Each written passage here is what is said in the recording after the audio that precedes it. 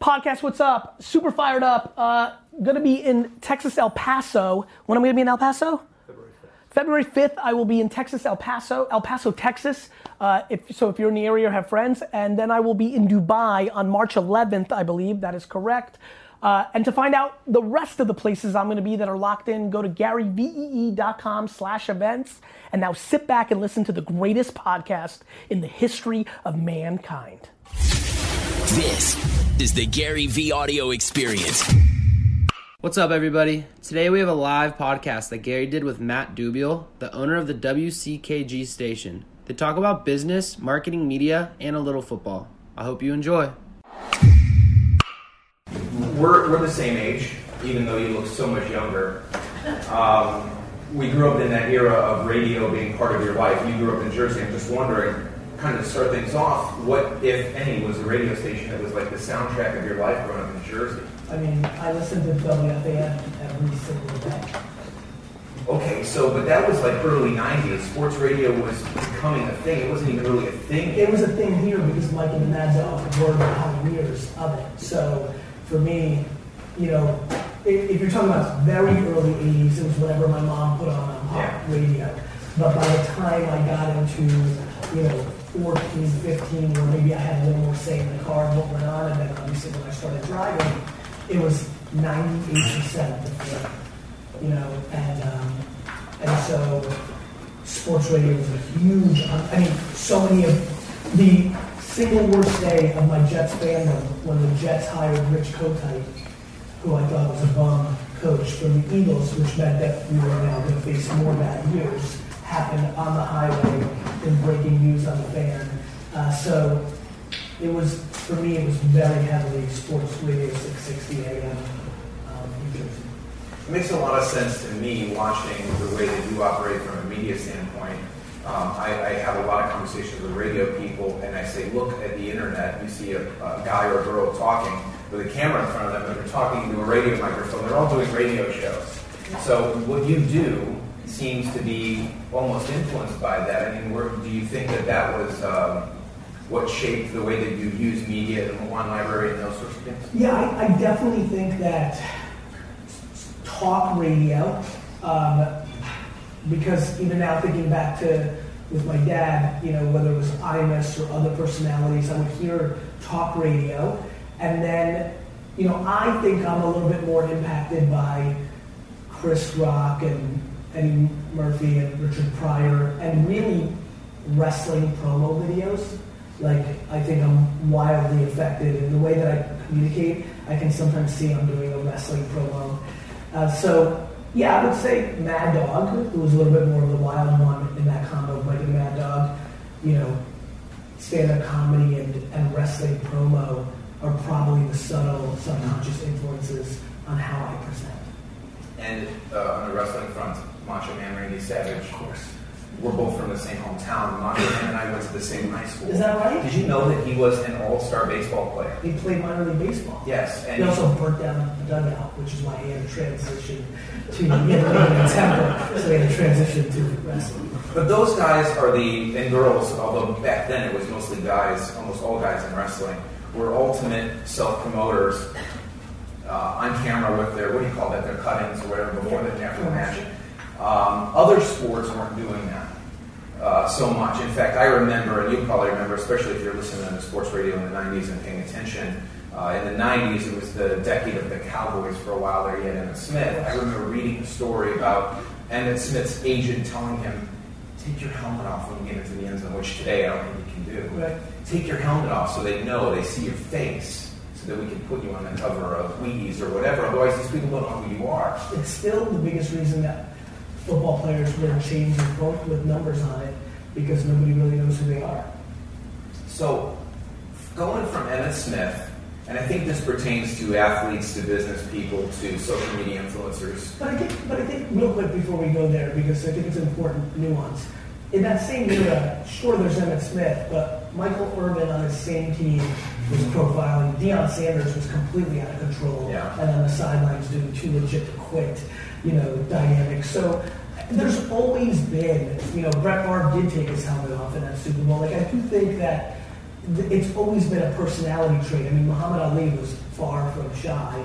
And I think that people that understood the media landscape and were comfortable with the judgment of others about their self-promotion. Billy White Shoes Johnson, a little bit before our times, did ridiculous end zone dances, and I can name him as a fringe mid-tier wide receiver.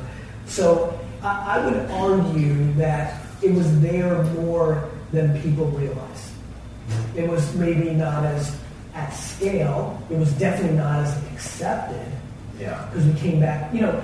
America was very affected by 2 world wars in a very short period of time, including the Korean War and then the Vietnam War. The culture was more structured, more you follow me, youngster, and you saw little pockets of people breaking out. And by the way, when those people broke out, they dealt with deep ramifications, huge suppression, whether that was jail or public ridicule, yet we sit here today 30, 40 years later, and that's what we talk about, not the people that conformed.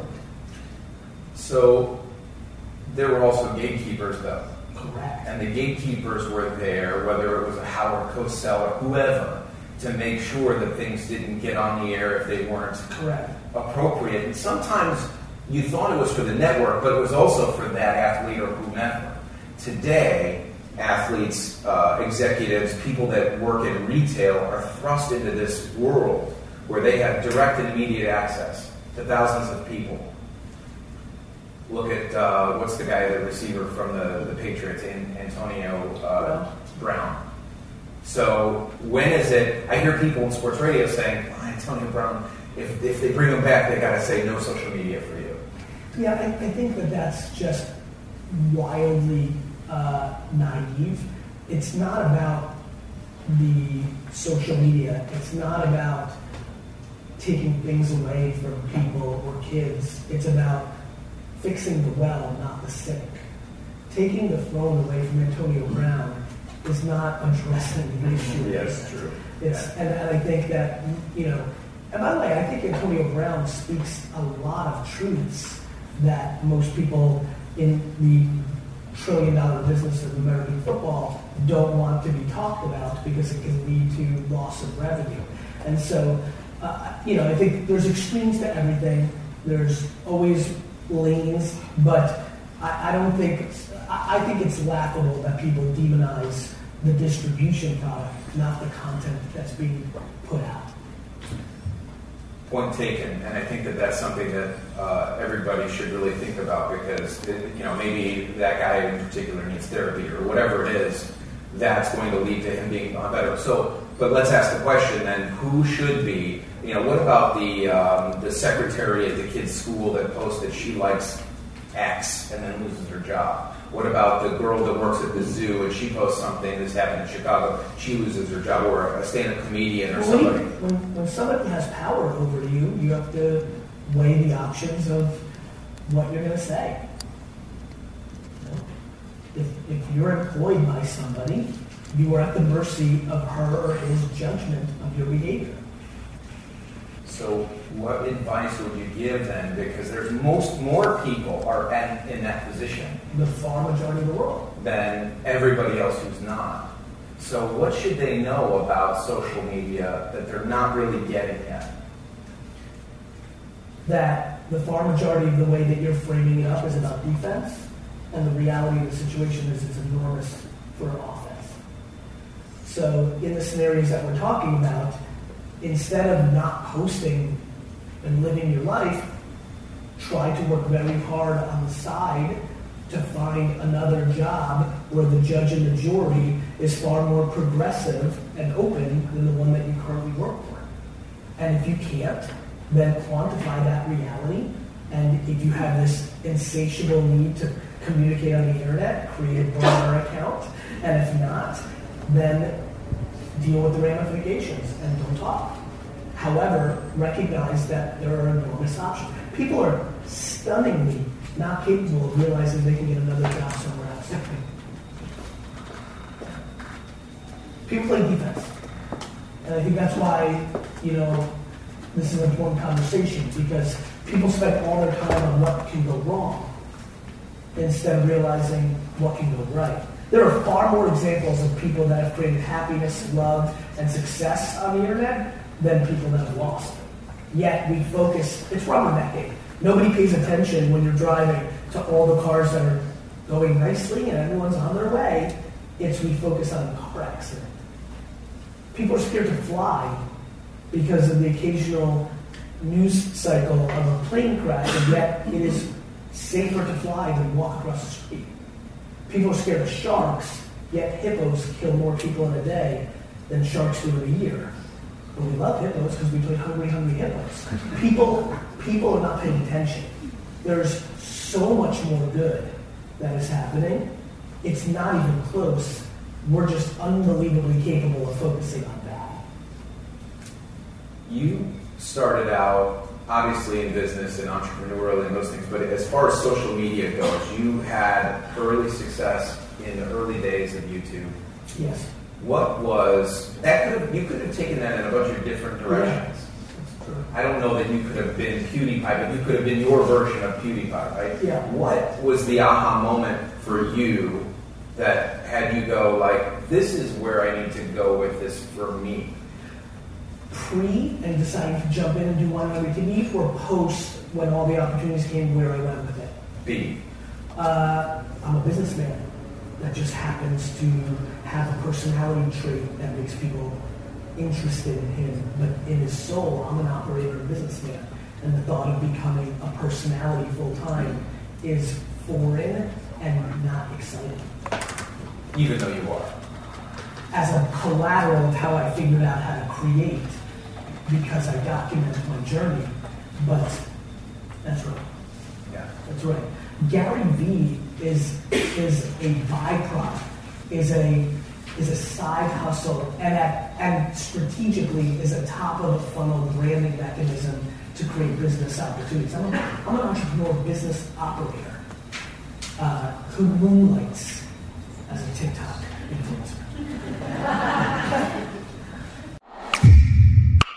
Podcast, what's good?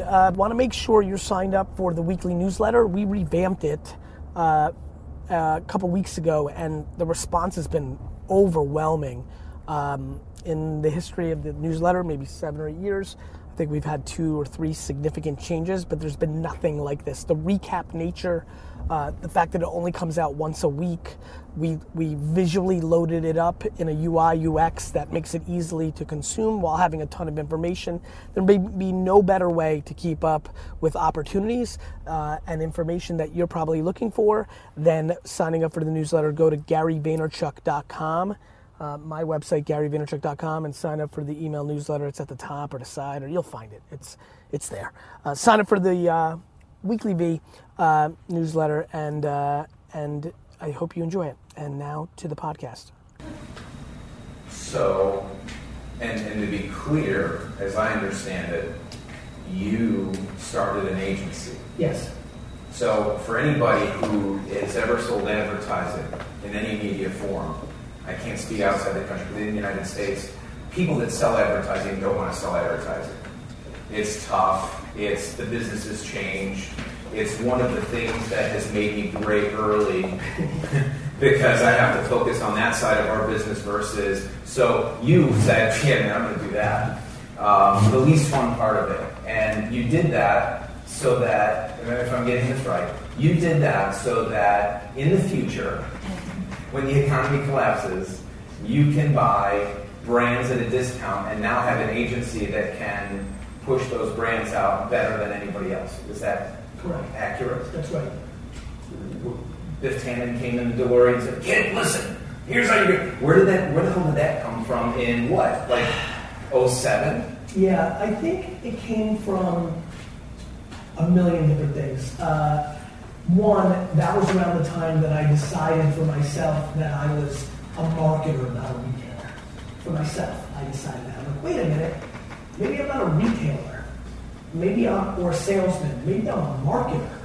That's how I built my mind rate. It was the marketing, because when YouTube sold to Google for $1.7 billion, that was a huge moment for me. I was like, wait a minute, I've been right for too long now. E-commerce, email, search, and now this YouTube thing, like, okay, I need to take a step back and rethink. And that's when I started investing.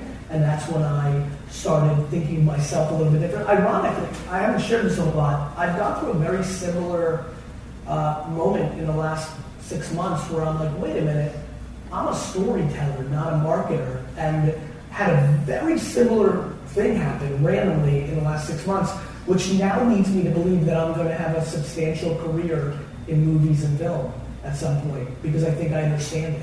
In the same way that I came into Madison Avenue, I think there's a substantial, if I'm predicting, knowing myself, I think there's a substantial opportunity for me in Hollywood, and I think I will do that. And so, I thought about, like, what am I great at? What ended up happening was, I started it because, in 2009, because of opportunity. It was coming at me. I'm a good counterpuncher. By 2011, it was very clear to me, because I'd become educated about investing and things of that nature. There was something called private equity, and these people would buy companies, and they would cut costs by, firing all the employees and bringing in better employees, and look at other things. We're printing on expensive paper. Why does everybody fly first class? They would play defense and make the business more efficient, which I appreciate and I understand. For me, I was like, wait a minute, I think I can do the reverse of that.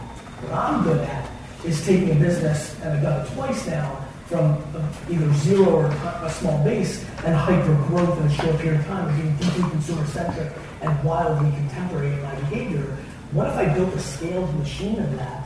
I also, at that point in my life, in 2011, was starting to think about things like, bigger things like, my brother has Crohn's disease, I don't like that. What if, there was also, a lot of the tech world was very involved in the Obama campaign. I'm like, hey, what if I want one of my friends to be the president or governor? I can help. I know what they're doing. Like, I understand that. So I started having headier dreams and ambitions, which led to, I need to build a machine to scale me.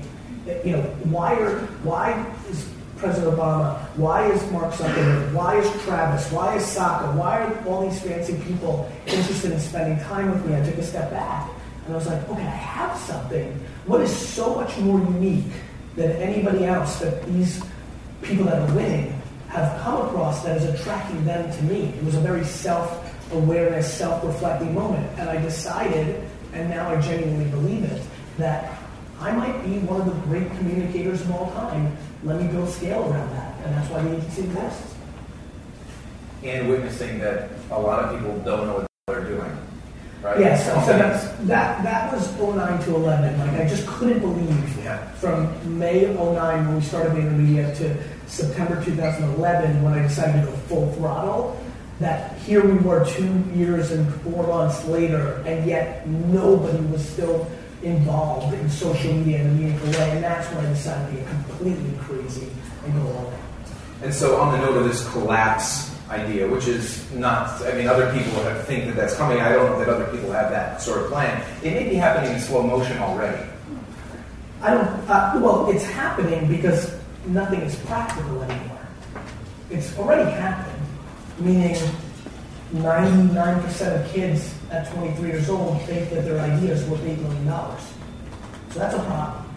So, and I also think that this public markets, Wall Street, are fundamentally reacting to the president's behavior, which I think is mortgaging the future at all costs for the short-term success. No different than maximizing credit cards to look like you're winning, but then you got to eventually pay it.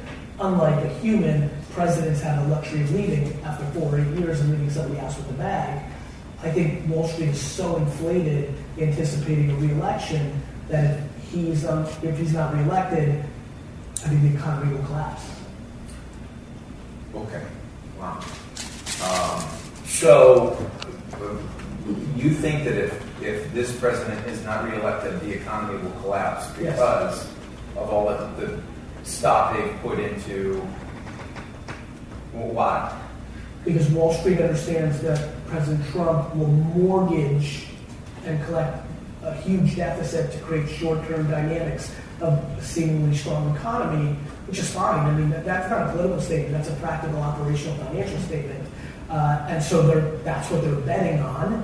And I think there's, anticipation for re-election because the Democratic field is not clear to anybody, and the rallies are enormously big, and people run quant. And I think that the inflation of stock right now is predicated on re-election, which again, is what it is from a financial business standpoint. And so if it is not a re-election, I think you would see a massive correction. Not to mention that the Democrat that would come into place would put in policies that I think would be more anti-business, big business, and some of the corrections of the aggressive regulation releases during this administration.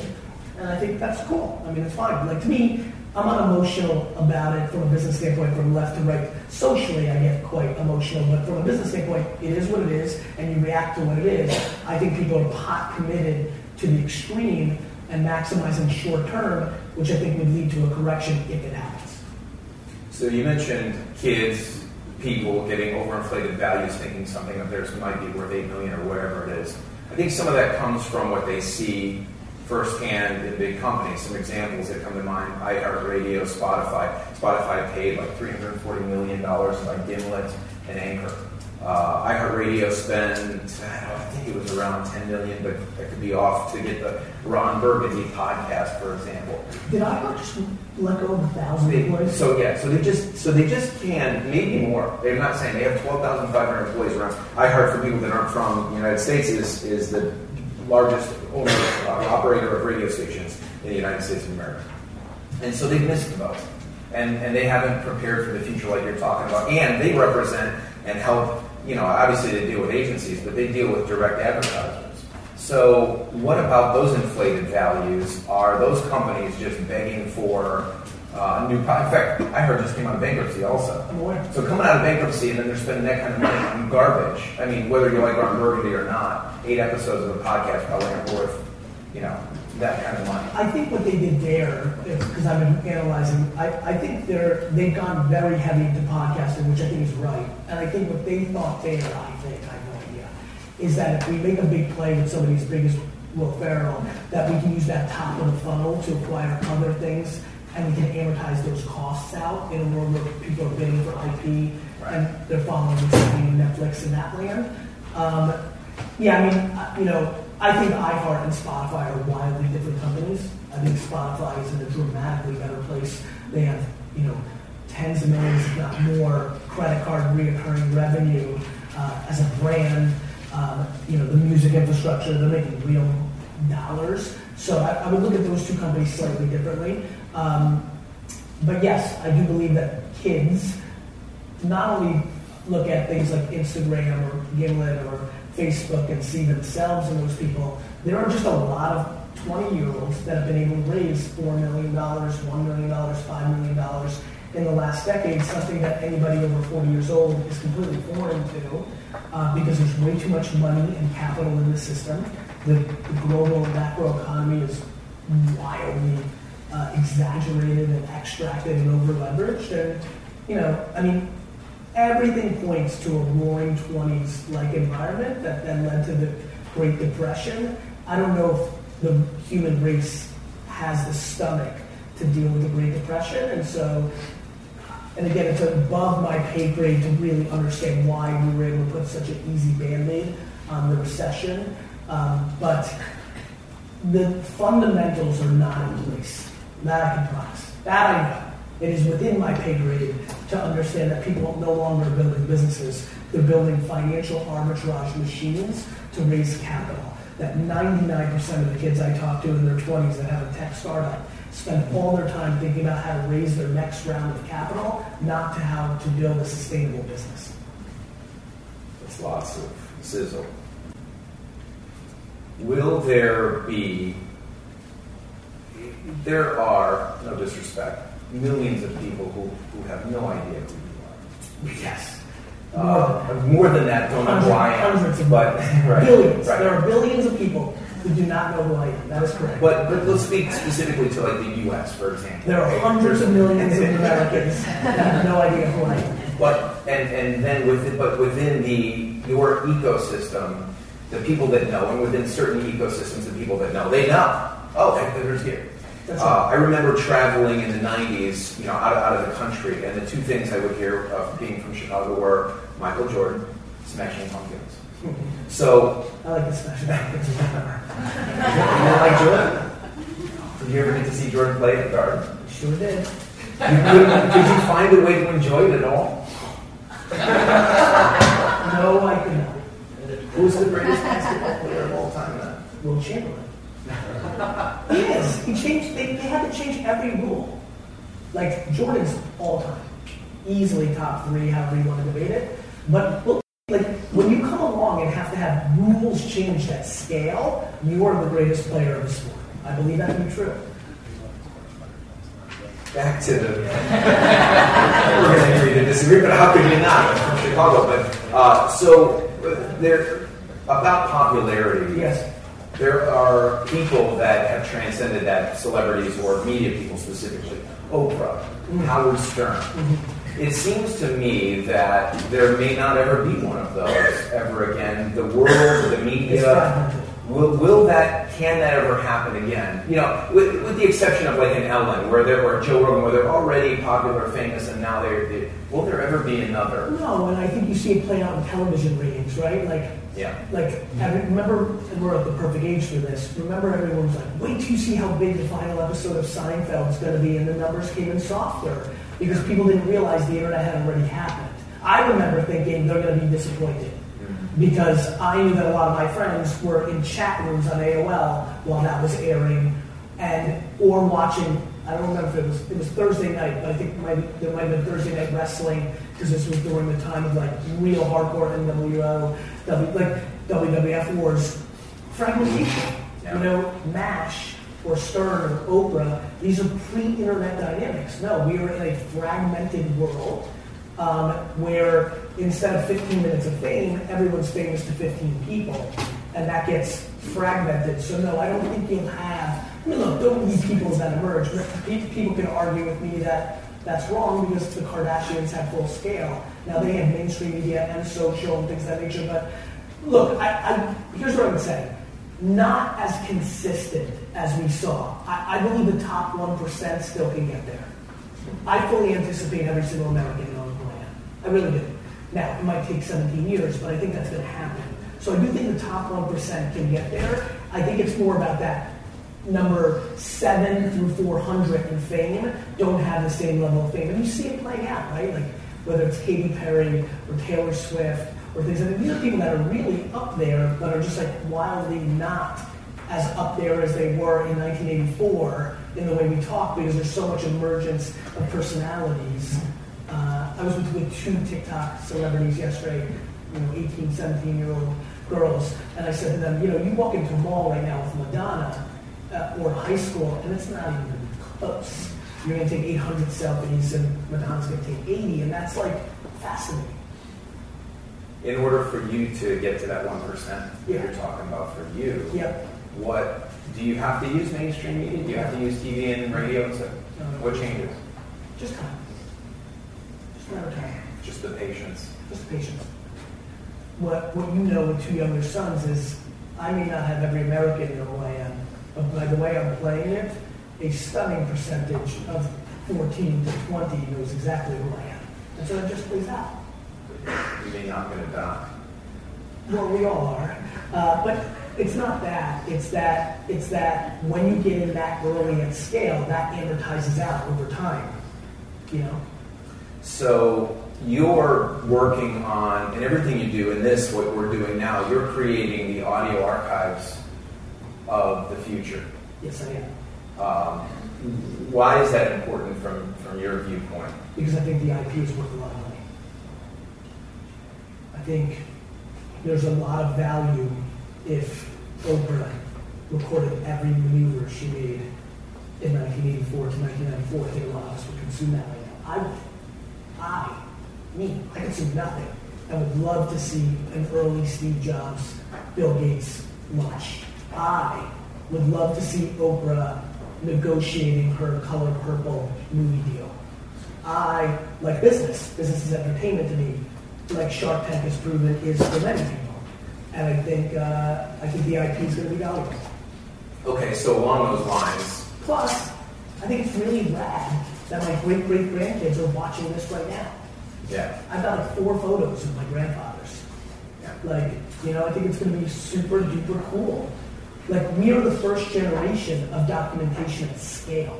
Of course, there's families that took a lot of photos, like a lot, But even that, this is true documentation, film. The only, like every one of us great-grandkids are going to have so much more of this. The only people that had that were people that were descendants of wildly famous people. But even then, they only saw them in film and television in roles, not their natural self. I mean, I'm like super pumped that, that I get to be the patriarch, we get to be the patriarchs and matriarchs of our families because we're the first member to create content at scale. What should I have asked you? What should people ask you? A lot of people want to go, what you're doing routine. What should people be asking you if they knew what you were going through, if they knew what you saw, if they knew what you experienced? What should they be asking you? I think the world's about context, and I think people should be asking whatever is valuable to them at that moment. And so, for me, in the context of this, it's I think from a professional standpoint, the way you're thinking is how do you find value to communicate to a Fortune 500 or even a Fortune 5,000 or even a Fortune 500,000 or a large SMB in Chicago? How do you find a way to bring them value above and beyond their cynicism of traditional radio so that they actually deploy capital into your ecosystem so that you don't turn every last black hair into a gray hair, right? I think that's what I think about. Why would Binny's with 70 wine and liquor stores in Chicago run ads on your ecosystem in lieu of doing that on Instagram or Facebook or Spotify scaled pre-roll that's coming out now? You need to hack that. And I actually think there's always an answer, but it's providing new value props. Maybe it's you doing 13 shows at 13 locations. It's hacking. So I always think no matter where you are in the life cycle of what's hot versus what's cold, there's always a way to flip it. It takes innovation and looking at it differently. Last question. You mentioned this Shark Tank of people's, you liking to be in on the meeting if you could see or hear Oprah. Why isn't there and should there be a WFAN for business, really for business, for entrepreneurs, like sports radio, but with business as a sport? Do you think there's a space for that? Do you think that would? I think a lot of podcasts scratch that itch. Yeah. I really do. So, yes, I think it's on terrestrial at scale, Westwood One old school. I think it would crush. Mm-hmm. Thank you. Thanks. Good job. As we end today's podcast, I want to give a huge shout out to the people. It's so funny. People that leave reviews and written reviews of this podcast on Apple, Spotify, and all the other platforms just mean the world to me. You've taken an extra 13 to 95 seconds to show love and also give context to people of why this is a worthwhile podcast. So I appreciate that so much. And even more fun, because I think we all love a little cosign or a shout out or a little awareness.